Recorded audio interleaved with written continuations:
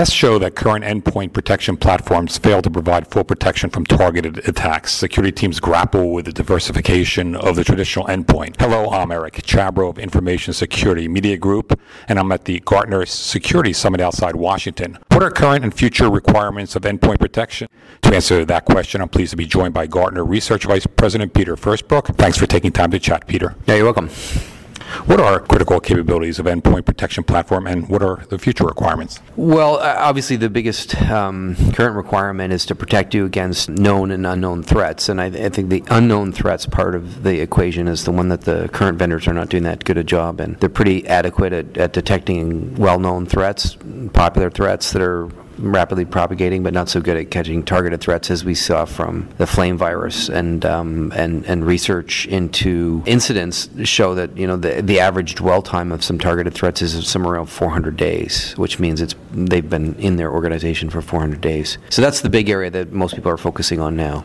So if the vendors aren't doing the type of job you feel they should be doing, what should the end user be doing? The big thing that they can do to start off with is what we call application control. So the first step is constrain the number of applications that you have in your inventory. The second step is to monitor those applications to make sure there are no vulnerabilities, and when there are vulnerabilities, that they patch them as immediately as they can. The next big step they can take is to remove administrator rights. Don't give end users the ability to install applications, and I realize that for some organizations that can be pretty draconian. So the next step to that would be to institute a sort of a default deny application environment where users can install applications, but only after they've been approved by either IT or by a security vendor like Bit9 or Kaspersky or CoreTrace or McAfee, who have programs that actually do this for you.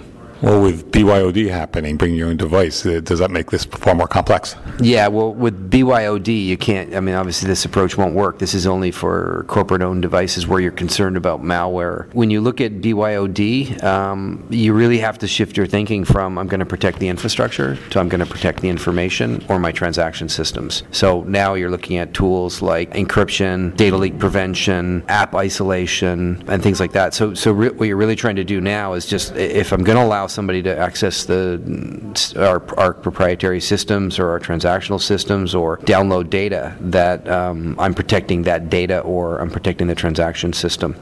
You have expertise in endpoint protection. I hear a lot. I've heard it here. I've heard it elsewhere that, don't worry about that. Worry more about, as you sort of suggested, protecting the data. Where does, in today's world and going to the future, is the importance of endpoint protection?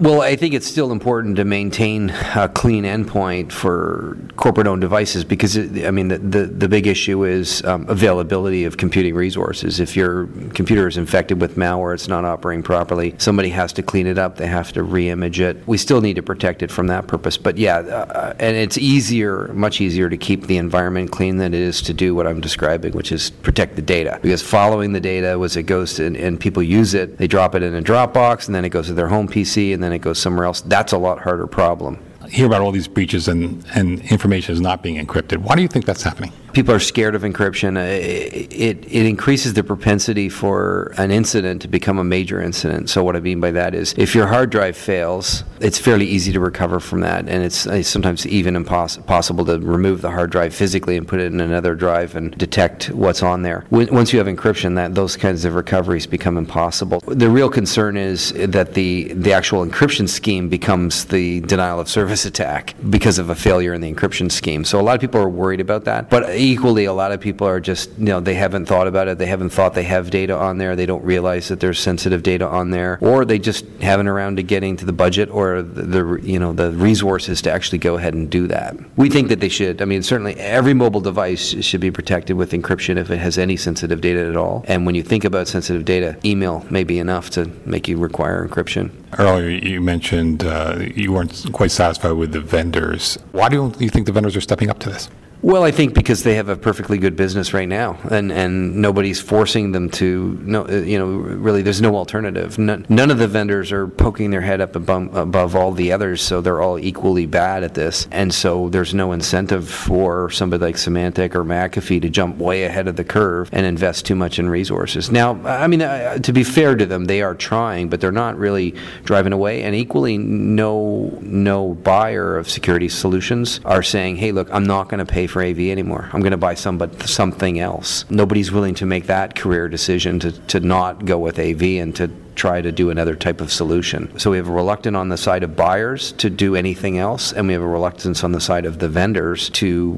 do much else than their peers. So in some respects, it comes down to basic costs. Right. Like all security decisions, it's a cost, risk, benefit. But there are some vendors out there. I mean, Kaspersky's done some interesting stuff with application control. McAfee's introduced a new application control platform. There's vendors like Bit9 out there, which is one of the few vendors to stand up and say, hey, look, Flame, we could have stopped it. We did stop it. All the other vendors of the CERT tested, I think, 47 different antivirus vendors against Flame, the Flame virus, and none of them caught it. But Bit9, which is an application control, it's a different paradigm. Their default deny, they said, well, we stopped it. We don't need to have any previous knowledge of the threat. Anything else like that? The other thing that you can do, actually, when you with respect to endpoint security, all of this stuff comes from the web. So focusing on your web gateways and protecting it adds another layer. If some people are looking for a silver bullet, it may not actually be in the client software, it may be in the network. And you can do that through SaaS, which, vendors like Zscaler, or you can do it as infrastructure vendors like WebSense or Blue Coat. Thank you, Peter. You're welcome. I've been speaking with Peter Firstbrook of Gartner for Information Security Media Group. I'm Eric Chabrow. Thanks for listening.